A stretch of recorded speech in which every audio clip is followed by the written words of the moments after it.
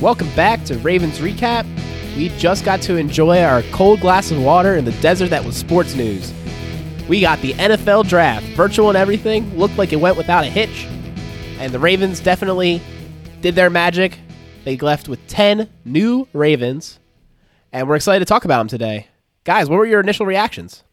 It's interesting. I think overall it was the position groups you thought they were going to target, and even some players that we were expecting, but there was enough surprise of picks and maybe what round those positions were picked that, you know, it was what you expected, but not quite, and enough of it being not quite to make you at least have to think about the draft a little bit after it all went down. Yeah, I feel like my reaction to this is just that as someone who's not living and breathing college football and like has like my own like top 200 like college players like coming out of each year, I feel like going into it, you always kind of like attach yourself to like a couple of names, right? You're just like, oh, I'd really like to have like these like 2 or 3 guys. And usually those guys are going to go in the first 2 rounds, right? But then beyond that, you're kind of just like, you kind of look at the game, look at the position, like look at some highlights, stuff like that. You're just like, oh yeah, I could see this. I guess my point is like, you know, you can't get too caught up in the moment, like when you may not land like those 2 or 3 guys that you like. But then you have to look at the draft like after the fact and then look at the positions addressed and look how everybody else is reacting to it and then be like, oh, wait a minute. Like, you know, actually this is really good, even though, you know, at the time, like I felt really crappy about it. Yeah, guys, my initial reaction to the draft was a little sour, or just, I don't know about sour, but anyone who was with Ken McCusick and his watching group saw my death tilt at 55. Yeah. 55! and just the rest of the night almost like was hinging on that. Eventually, after the draft was finished, I looked back and I was like, you know, this is a pretty exciting draft. I started thinking about it from a few other perspectives. One thing I want to talk about is just the fact that the Ravens drafted all their holes, except for probably edge rush, you know, edge pass rush. Every other hole was addressed, and some of their holes just happen to be in positions that do not give you that second contract value that we're kind of looking for, right? You're trying to find rookies that do great, that are cheaper, because their second contract's going to be so much higher. But we ended up having those kind of players. We got Lamar at the quarterback position. We've got Hollywood at wide receiver. We got 2 stout tackles on the offensive line, right? A lot of those positions that extract a lot of value, our corners, you know, our secondary, they're all locked up in a way with young talent that's entering their second contract or about to, right? So getting another one in those places maybe wasn't the best idea. Just thinking from like, if you want to win a Super Bowl next year, and I think we all do, and still set your team up for success long term, I don't think it ruins that. But I kind of like took a step back and said, you know what? Maybe taking lesser positional values like running back, which, you know, I thought wasn't going to happen. Then it happened at 55. And then linebacker at the number 1 draft spot.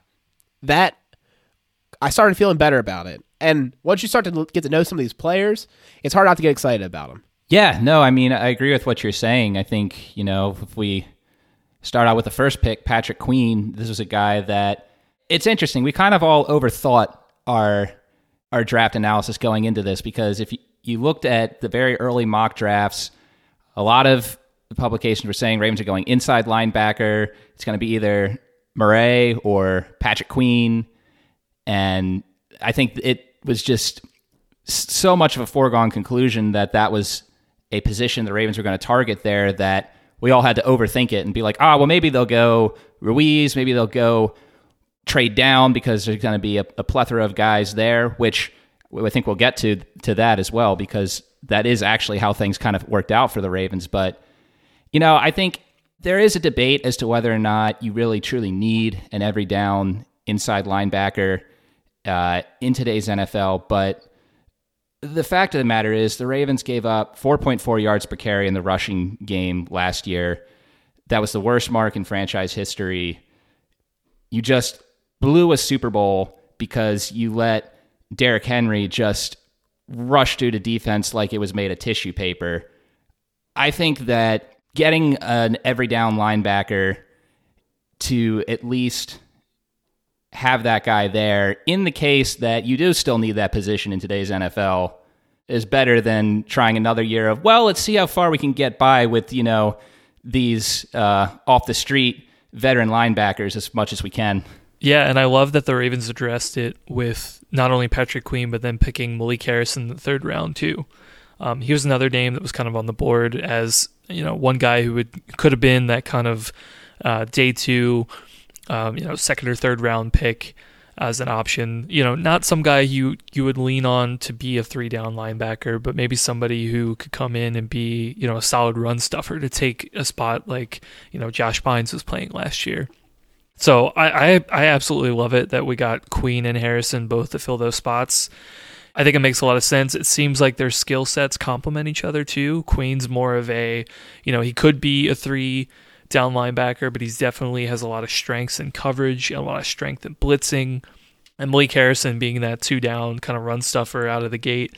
I think both of their skill sets, they could fit in, carve out pieces in this defense. And I think that they, could be a very good tandem for us moving forward. So I'm definitely excited that, we not only addressed the position, but we addressed it, with 2 guys instead of 1. This might be a crazy take, but I wouldn't even be shocked if Malik Harrison finds himself to be a 3-down player, maybe not a 3-down linebacker, but 3-down player in our system earlier than people expect, because he has a knack for blitzing as well, and you could run him a little bit on the edge and use him as an edge rusher almost. So that was something I thought that was interesting that wasn't talked too much about. Malik Harrison, everyone knows he's a downhill player. Everyone knows that he's just imposing with his size. But when he goes after the quarterback, he actually has a pretty good knack for it. So maybe he could even be some kind of blitzer as well.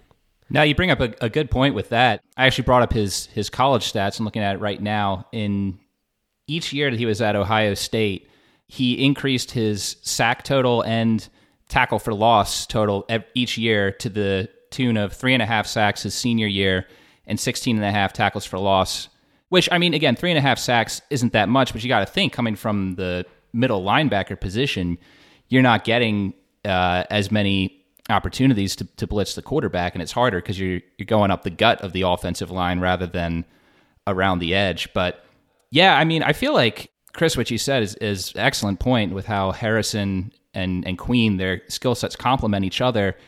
It basically added value to drafting Queen when they got Harrison in the third round. And for myself, at least, I can remember we were talking about the pick and about all the players that the Ravens had to pick from at that 28th pick. And, we were all throwing out some names of who we wanted.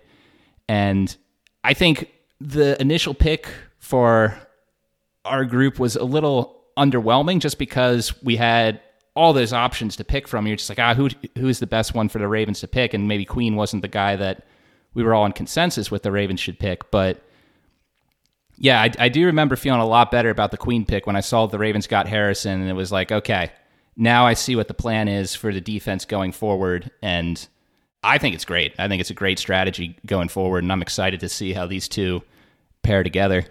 I'm certainly interested in seeing how the Ravens scheme will change now that we have these 2 linebackers. We invested a lot of draft capital. 47% of our draft capital is invested in these 2 players that we're talking about right now. And I mean, I wouldn't be shocked if we have a normal-ish offseason and they're able to kind of start digesting the playbook, that they could be starters. Maybe Fort is more situational than we expect. Definitely Queen's probably going to start, right? So, yeah, it's interesting to see how they very quickly flipped over that core. And like you were saying, Peter, they got decimated in that loss against the Titans. And I think they decided at that point they wanted to be a little bit bigger and a little bit more physical. And those 2 players definitely make that happen. Yeah, I think it just makes sense, right? I mean, losing CJ Mosley a couple of years ago was definitely a huge loss that just we could never really fill it. We tried with Owasso, we tried with Bynes, we tried with Fort, we tried with Kenny Young. We really, really took a step down in terms of the play that, I think the Ravens kind of expected from that position group. And so, yeah, looking back on the draft now, it just kind of, just reaffirms that the front office was really concerned about this position moving forward. And, that explains why that they, put so much draft capital as they did into this position group. But like you said, Peter, I'm super excited. I think these guys could be, really, really good players for us. The only thing I'm a little upset about is that Patrick Queen wanted to take Owasu's number. I was hoping that he was going to be in the 50s, but it looks like he might be taking 48. So we'll have to see about Malik Harrison, what number he's going to pick. I imagine that probably won't happen, I don't know, for at least a couple more weeks. I guess numbers will be assigned. Well, talk about jerseys. I think Queen is going to be one of the most sold jerseys ever for a Ravens rookie because every woman fan is going to want to be the Queen. I asked Katie if she wanted a Queen jersey, and she was like, "What?"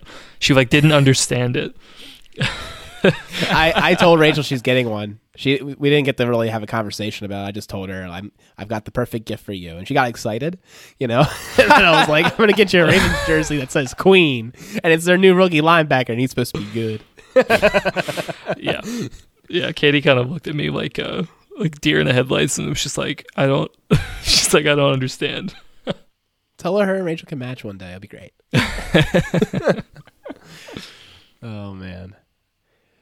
Well, let's go and talk about the next pick. Probably the most controversial pick of the whole draft, at least for the Ravens. D.K. Dobbins, running back, Ohio State. You guys remember when I said we wouldn't draft a running back? Oh, I remember that. So I wanted to see what you guys thought were the chances the Ravens pick a running back. I'm going to put it at 20%. So is this picking a running back at any round? Yeah, just at all. 100%. Oh wow. Maybe not 100. I'll go 90. I think it's very likely that they pick up somebody. Oh man, what was your percentage on your expectation for the Ravens draft a running back again? 20%. It's a lot lower than me and Chris's 88 and 90 respective. I mean, well, Chris first flippantly said 100, and then he backed down a little bit, but he shouldn't have. He should have been like, yeah, we're going to use our second round pick on him, 55, same as Ray Rice. You saw how that turned out. Man, and the Ray Rice comparisons go further than just that. I mean, his build at 5'9", 200, he looks like Ray Rice. He's springy, he's fast, he has a nice leg churn, catch the balls out of the backfield. I mean, home run talent. I mean, I think it's going to be an exciting player. I'll forgive him for this once he's tearing it up. But man, it was so hard to see that, particularly when Mims was on the board. My boy Mims, I wanted him at 55, and then the Jets took him at 59, and I was pissed. I was so mad. And Espinoza was available at 54, and I was praying that he would fall, and then we could choose between the two. But it wasn't so. So they decided to go D.K. Dobbins. Well, I think that was another thing that made the pick a little harder for us to swallow because we were so high on Epineza in the draft preview episode. So I know for me, I was watching that and I saw that he was still on the board, and I was just like, there's just one more pick. There's no way the Bills draft him. And then that's the name that flashes across. So I was still recovering from that. And then I see that the Ravens took a running back with that pick, and it was a lot to process in that 5-minute span. Right. Yeah, that's exactly why I brought it up at the beginning of the episode about, I got to take a step back afterwards because, I was just like you guys. The only saving grace I'll say here is that, my wife's family's from Buffalo, so obviously they're going to be rooting for Epineza. So maybe if I go up a couple times a year, I'll be able to see him, play up there. I hope he's still a good player. But yeah, it was definitely disappointing, to see the Ravens take a running back after that, especially because, I don't think we really talked much about running backs when we did the draft preview. It was a position that we kind of took for granted. We knew that, we had some promising guys behind Mark Ingram, and we figured that the Ravens would kind of go in that, direction. But, and yeah, I got to be honest too. When I heard the pick, I was like, J.K. Dobbins probably isn't one of the handful of guys that I've heard thrown around in terms of the first 2 rounds of the draft.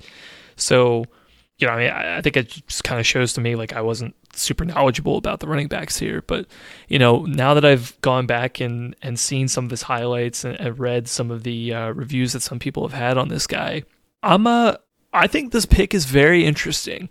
And I think the Ray Rice comparisons, I think, are very, very interesting. For a couple of years, Ray Rice was an extremely good player for the Ravens. Definitely carrying the 2010, 2011 Ravens teams, even 2012. He was a big, big part of that offense. And if JK could be anything like that, I mean, that would be absolutely huge. Pair this guy with Mark Ingram, who had such a good season for us last year, and then add, Edwards or Hill or both. We don't know what's going to happen. I think that's extremely interesting.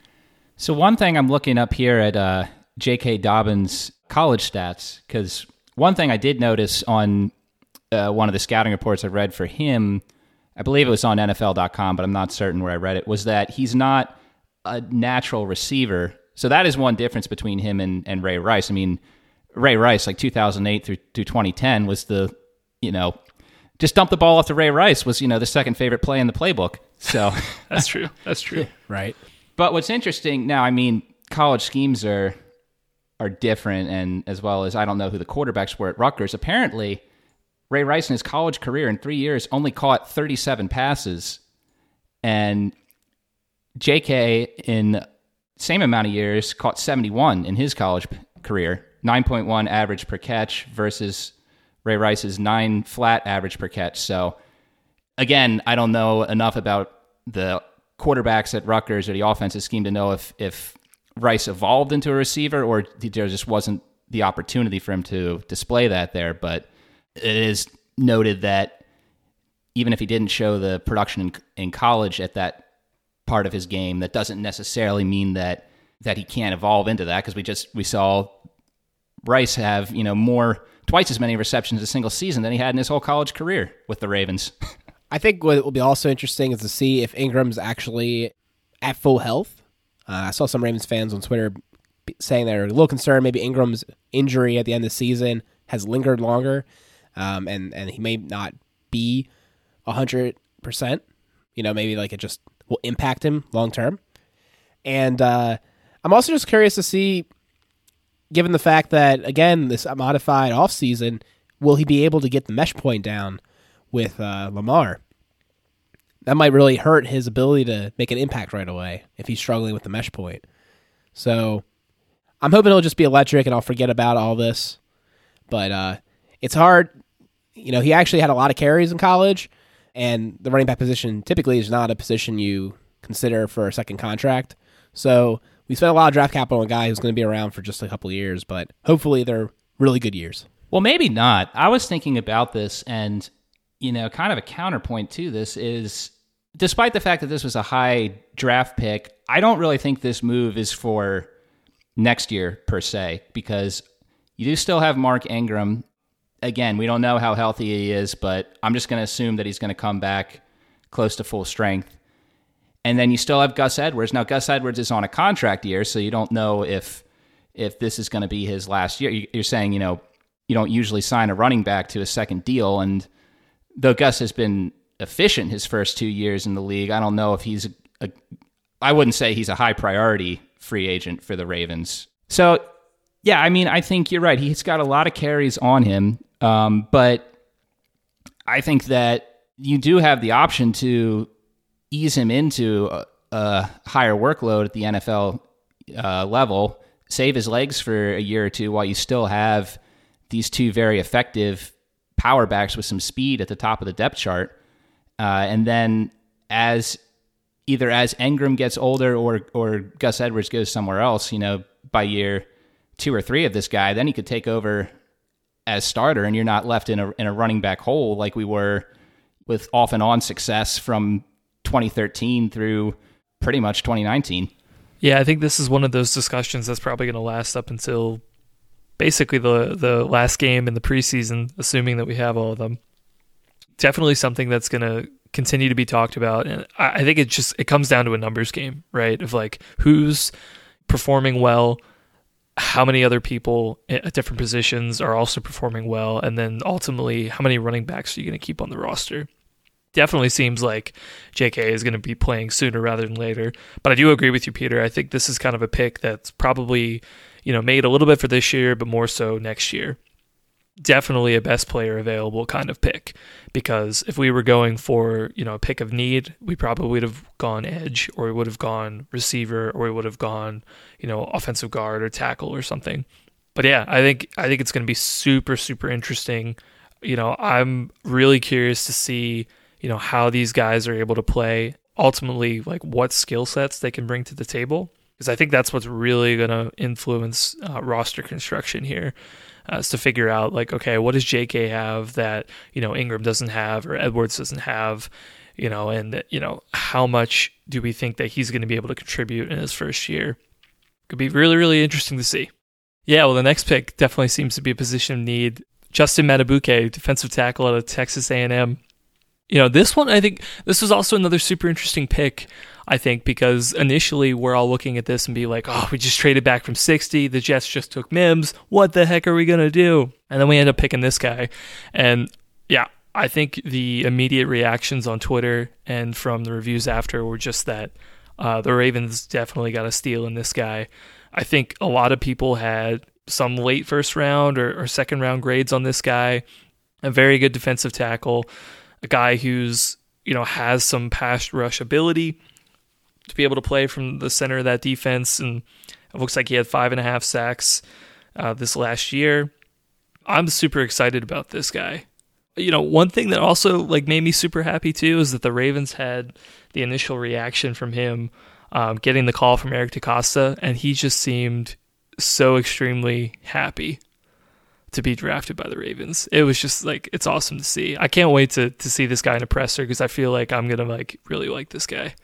Yeah, he did have a great reaction. I remember seeing that. That was definitely one of the most emotional reactions to being drafted that I can remember of a Ravens pick in recent memory. I think another thing to highlight about this pick was that, the Ravens traded back from pick 60 to pick 71, and yet we're still able to get this guy. And yeah, sometimes obviously when you trade back, it doesn't work, but that was a great job by DeCosta and the scouts of knowing that there was a good chance that they would still be able to get him and get a little bit for that pick if they did that. So that was a good gamble that pulled off. Justin Matabuke has become my most favorite player drafted by the Ravens this go-around. He was rated above Blacklock by some who went earlier in the round. He was a former 5-star recruit. He's solid against the run. He can generate pressure. That's one thing that Ravens fans aren't used to, is defensive tackle who actually generates pressure and gets after the quarterback. He's more athletic than you think he'd be. I also just echo the fact that I loved seeing him get so emotional and just sobbing at the fact that he was drafted. He was a critical pick. Absolutely critical to the Ravens. We're crying too that we got you, because it's critical that we have him now to learn from Campbell, to learn from Wolf, to learn from Williams before they all retire, right? The line was getting old but talented, and now he gets to learn behind all of them. And I think in the limited snaps he'll get, maybe 30-40% of the snaps this year, he's going to make an impact. I think he could be one of the biggest impact players from this draft, and he's not even going to be at the top of what he'll be providing come in a couple of years. Definitely agree with that. I mean, yeah, that was definitely one of the things that I highlighted in the draft preview episode, was that, defensive tackle was a position that we are very top heavy this year.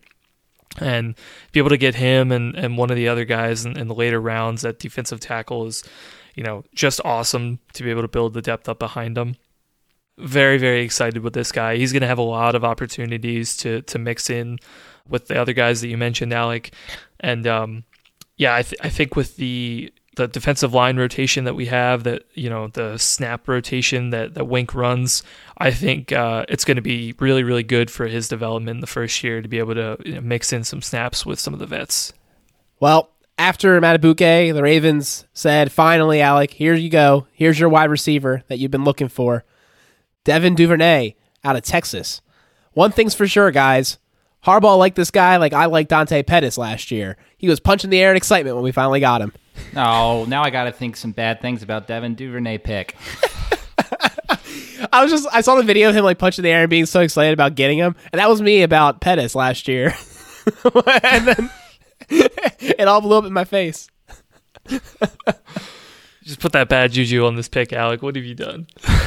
All right, edit it out. Edit it out.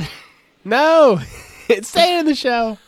Well, in seriousness, I think, this was an interesting pick in some ways. Obviously, we know wide receiver was a position of need, but I think since we know we have the shifty speed demon in wide receiver in Marquise Hollywood Brown, and we're trying to see who that outside over the middle taller receiver is, maybe it's Boykin or Scott, maybe it's someone else. I think we were expecting someone, the guy the Ravens would pick as the first wide receiver, to be more of that build, but Duvernay's a little on the smaller side, 5'11" and 200, but he is a physical receiver and he gets in the slot and he's a great yak guy. So, maybe physically he isn't exactly what we were expecting the Ravens to get to fill that need, but he might fill the void of that down the field, or at least more medium route over the middle of the seams receiver that the Ravens desperately need.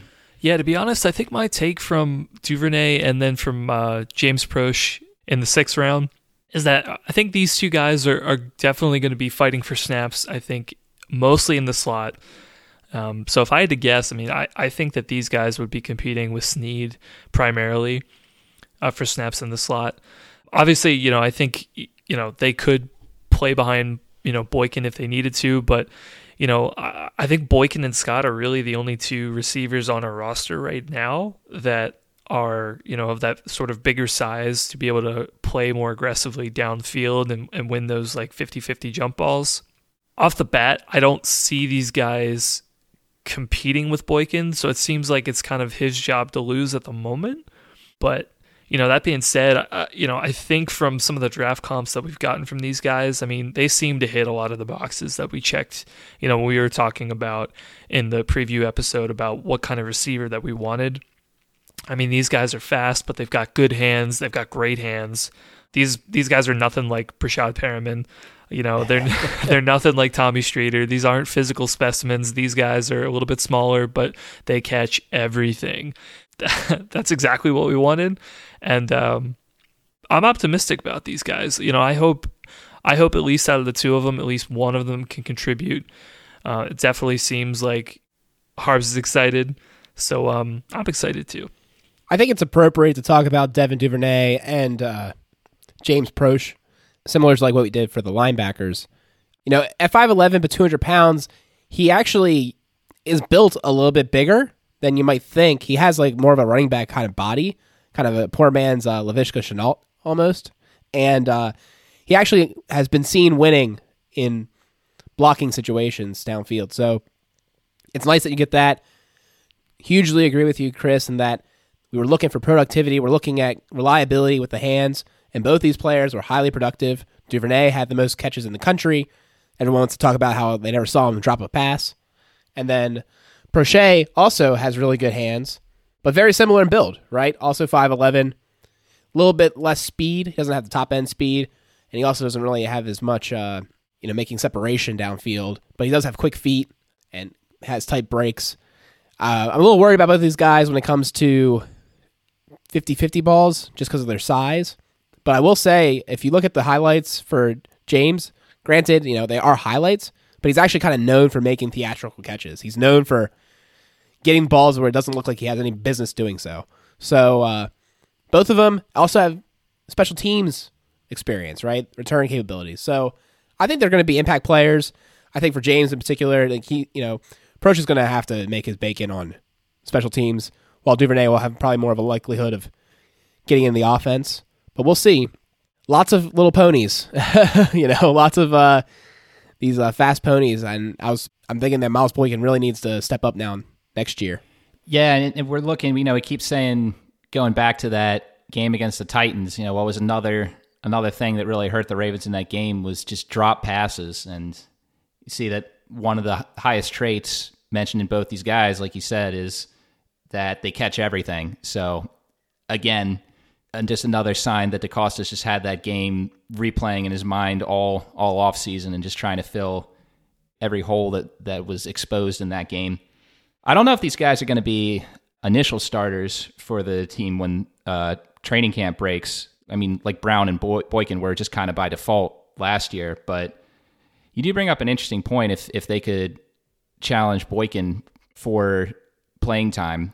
We have mentioned before in the past that we hoped that the Ravens would bring in someone, whether by free agency or the draft, that will light a bit of a fire under Boykin, because he seems like a guy who has really good potential, but still trying to get up to game speed with those skills. But yeah, I agree with you guys. It at the moment, it doesn't look like these guys would take Boykin's spot, but if he struggles with drops either in preseason or early in the season, if he does initially win a starting receiver spot, I think one of these two guys the Ravens be very quick to cycle one of those two into his spot. So then with the next two picks, the Ravens hit another need that we were expecting they would probably get a little higher in the draft, but they got two intriguing prospects in Tyree Phillips in round 3 with the 106th pick, and Ben Bredeson with the 4th round pick and pick 143. And it's interesting with both these guys, because with Phillips, you've got the monster physique prospect, 6'5", 345, 35-inch arms, 10-inch hands. And then you've got Bredeson, who is less athletic, has shorter arms shorter than McCary. I know, right? I mean, as Ken and I talked about on the show, not necessarily shorter, because arm length is widely misreported sometimes, but short arms. Needless to say, short arms. not gigantic arms like Tyree Phillips. No, but what he does have working for him is, he had gotten outstanding scouting report from Jim Harbaugh.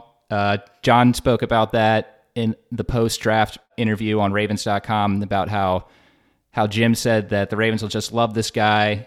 He's very, I think, believe the term that Ken used to describe his type of player on the podcast was a professional lineman. He really knows the position. Apparently the guy has a photographic memory and scored highest on the Wonderlic for interior guards, for whatever that's worth. So he might be both these guys are probably going to be more project players for different reasons, but there's definitely a lot on both of their foundations that look like they could eventually be quality players on the offensive line. Yeah, I mean, I love both these picks just from a depth and competition perspective. I mean, we had talked about that, we really don't have anybody behind Stanley and behind Orlando Brown to be able to play those tackle spots. We're really relying on James Hurst to kind of be that swing tackle sort of guy. But if you looked at everybody else, on the depth chart, or as far as who would be active on game day, we really didn't have anybody else. So I think Greg Sinnett was really the guy that we had for the first year. But at the beginning of the season, obviously, we dropped him. He got picked up by the Chiefs, so we kind of had to rely on Hurst for that. So, yeah, I think Phillips is going to be, kind of our primary guy as sort of a backup tackle, maybe a guard if we had to. So I think that definitely addresses a need. And, yeah, Bredeson, I think that's great to bring in another guy, to compete with Powers, to compete with Bozeman, to be able to pick up one of those guard spots. It's funny. It feels like every year we're always asking, how's the Ravens' offensive line? How's it going to shape out? Like, who's going to get what spots? But, honestly, year after year after year, we always have these questions in training camp, but we always come into the, mid-season and we wonder, man, this Ravens offensive line is pretty good. I wonder what happened here. And, I think just adding more of these guys with, proven track records and, talent, I think it's just going to add more pieces and, hopefully make the output of the line just as good this year as it was last year. And that's really saying something, considering that, Marshall Yanda just retired just a couple months ago. So I had the same initial reaction as you, Chris, thinking that Tyree Phillips would be a kind of James Hurst lookalike and be able to transition between the positions. One thing that Ken brought up when we were recording is that the problem with Tyree is that he has some bad weight at 345. At 6'5", if you look at him versus Stanley's 313, right? So he is not as sculpted, which I think slows down his lateral agility, might allow him to get beat around the edge. But it's hard not to get really excited about just his raw physique. I mean, if you just think about it, like we joke about the arms, right? But if you can hold a guy such that he can't, touch you, that's really effective in blocking, right? Like it's a hugely important physical attribute. And I think his versatility and just the power he'll bring will make him a prospect that might find his way into the starting rotation. I'm curious to see how these guys battle it out with Powers and Bozeman, and maybe even Skura. I think Bredesen could be a center option as well. It kind of shields his shorter arms, and also he can use that mind of his. So, very exciting picks, and I was glad to see him kind of hit it back to back. I think these are natural rounds. It was the last pick of the third round, last pick of the night, and then fourth round to be picking linemen, unless they're truly transcendent players. This is a good place to be taking guards and such. That's where the value was this draft too. I mean, you look at the rest of the interior linemen. Ruiz was the only one drafted in the first round, and then a lot of them fell quite a bit. Lloyd Cushenberry was the second-ranked centers on some boards, wasn't drafted till the third round. I think Hennessy and Harris, some of the guys we were talking about in the draft episode, got picked at Hennessy was second round. I think Harris was fourth, and you look at what these guys, their scouting reports, there really wasn't that much more to like in those guys that got picked a little higher.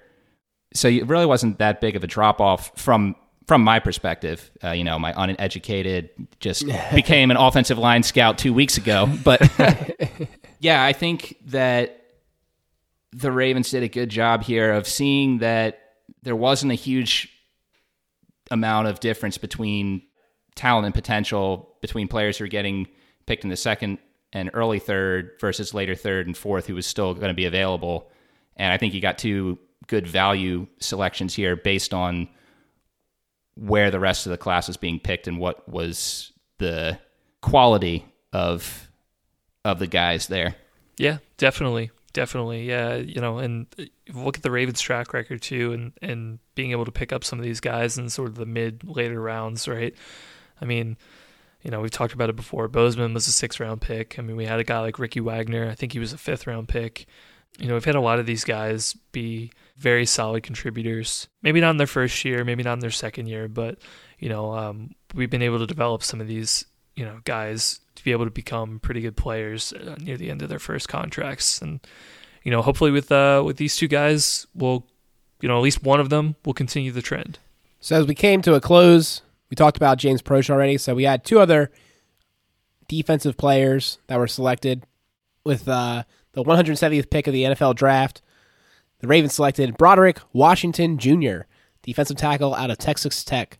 To be honest with you guys, this was one of the guys I didn't know much about going into the draft. Had to look him up. And there wasn't too much information about him. But I think the most exciting part was that he was a 3-year starter and a 2-year team captain. So he brought some leadership that might be useful in the locker room. Yeah, I agree. This is a guy I really didn't know too much about before.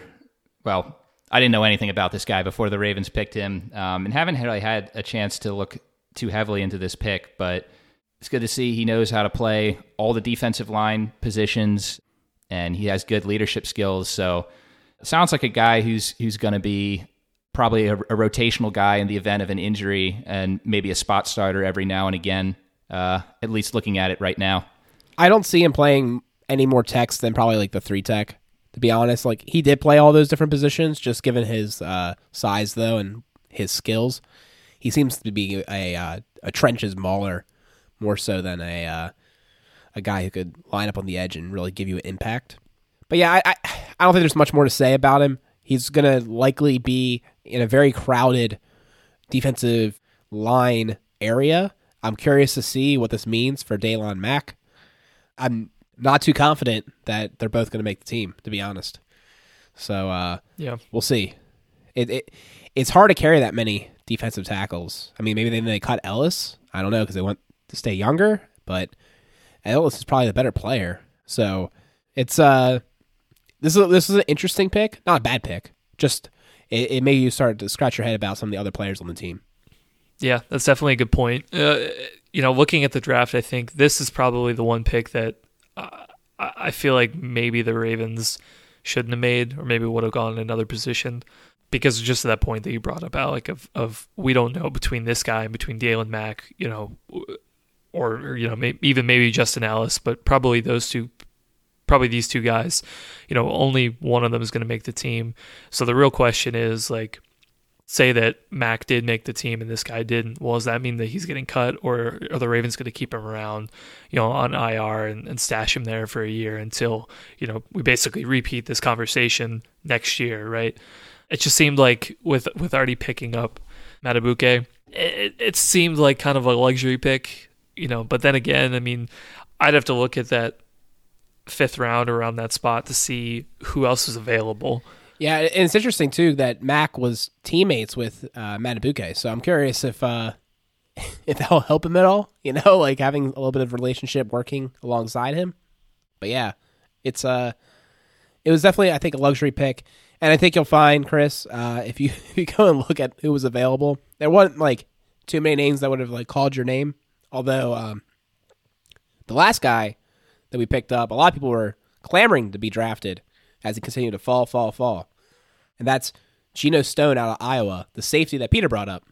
And not Geno Smith, as you originally texted me and got me really confused as to why Geno Smith was relevant again. I was really confused by that as well. Yeah. I was actually on a socially distanced bike ride during the 7th round of the draft, so I didn't see this pick live. But yeah, I think for value, I mean, this is a guy who I thought if the Ravens were going to get him would be like a 4th or 5th round pick. So to see them get him here, and I mean, I don't see this guy becoming Chuck Clark, but as far as a depth guy who has good football IQ and reads the quarterback's eyes well, and they're expecting that he could be a pretty good contributor on special teams, I think that's excellent value at 7th round. And, it's funny. If you look at the Ravens draft history, they have drafted a Pro Bowl talent at every round of the draft, with the exception of 7th round, which is interesting for a team with as good of a drafting track record as the Ravens. If you want to go with the best Ravens 7th round pick, it's going to be like, it's a competition between either Michael Campanaro or D'Angelo Tyson. That's your best ever Ravens 7th round pick so far. So I mean, maybe this guy can clear that not terribly high hurdle. But yeah, this is one of the most excited I've been for a Ravens 7th round pick in a bit. It's funny that you say that. That's exactly what Ken was saying about him, is that they've all been put on notice. He also had Ralph Staten on there. He was a big hitter with 5 interceptions in 25 games with the Ravens. Yeah, he actually could contribute. So he could play deep safety. We've been talking about how that position might be of need for the Ravens. And his instincts.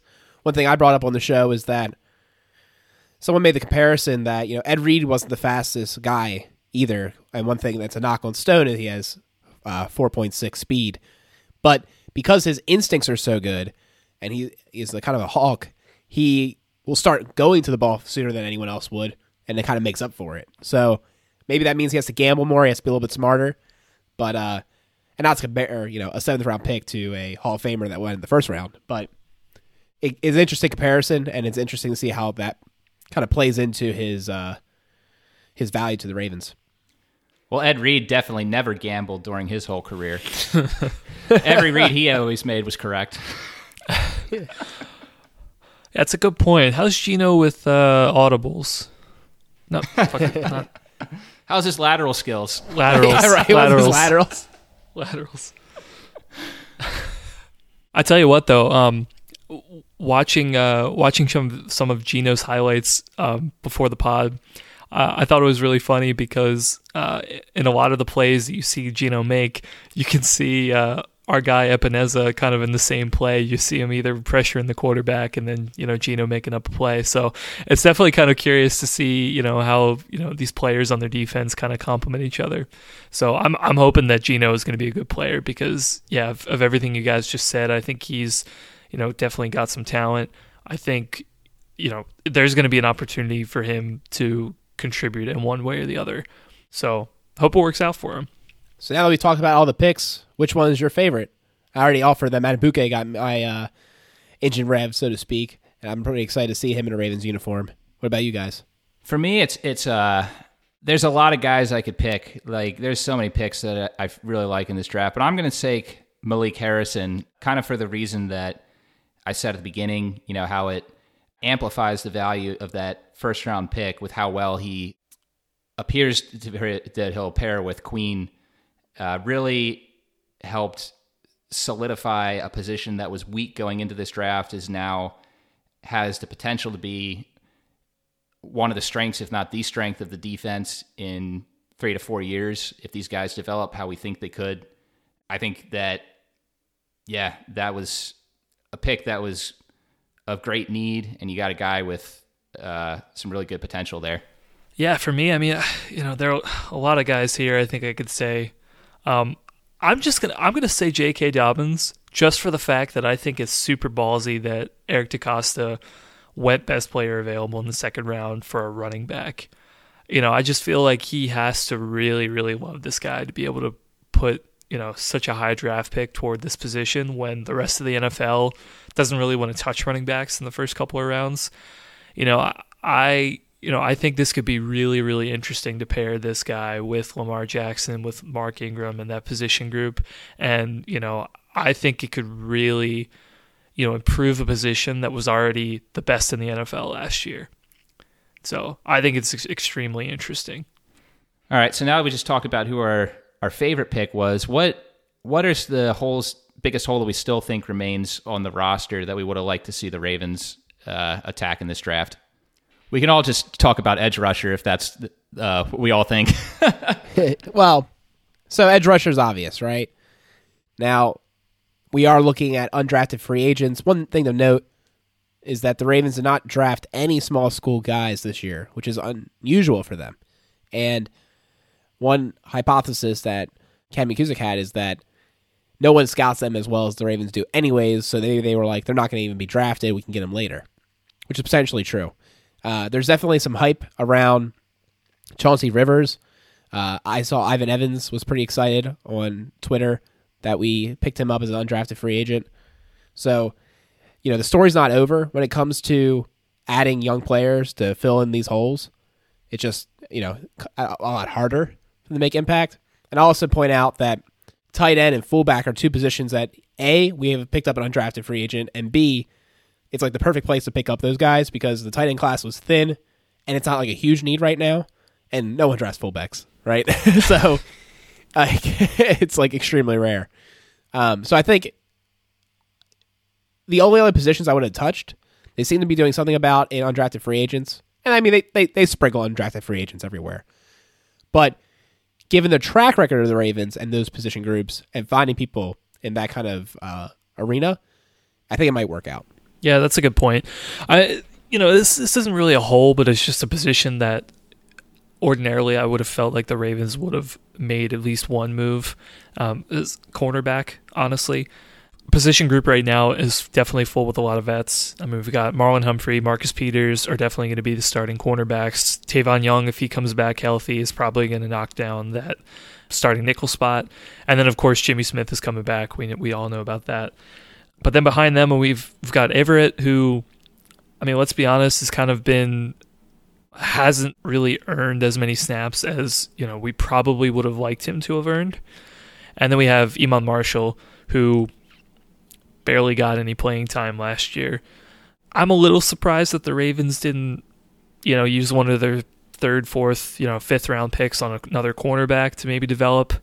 But yeah, outside of that, I think the roster is honestly pretty good. Like, I feel a lot better, I think, knowing what moves we made in free agency and then adding on the depth that we just added to defensive tackle and the linebacker. I think kind of all those additions really help,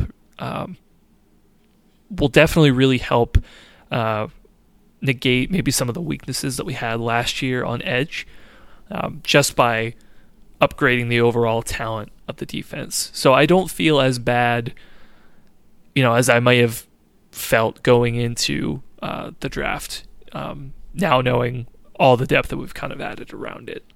I think for me, the hole that still remains, despite the fact that we did say some great things about Duvernay and Proche, and both those guys have potential, I still think this team is weaker than you'd like at receivers. You obviously still have Hollywood Brown. Looks like he's going to be a Pro Bowler this year if he's healthy, and you got Mark Andrews, but you lost Hayden Hurst, and I don't know if either of these two guys are ready to walk in the door and be able to bring the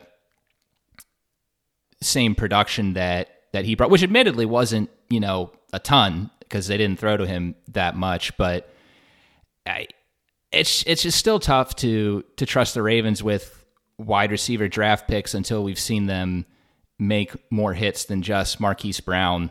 Maybe I'd feel a little better about the position if they were able to get, instead of Dobbins, a guy who were a lot more certain could step in week one and be a starter opposite Brown. And these guys might be able to do that, but we're going to have to see more of them in the preseason to know exactly what the state of this Ravens receiving corps is going forward. And with that, I think we have exhausted the new Ravens news, and we'll be awaiting to see what happens with NFL news going forward. Yep. We've been thirsty for some football news, and we got it. We just drank it as quick as we could, and now we're looking for some more. But hopefully things start picking up, and we'll have more content for you guys. Thank you for listening.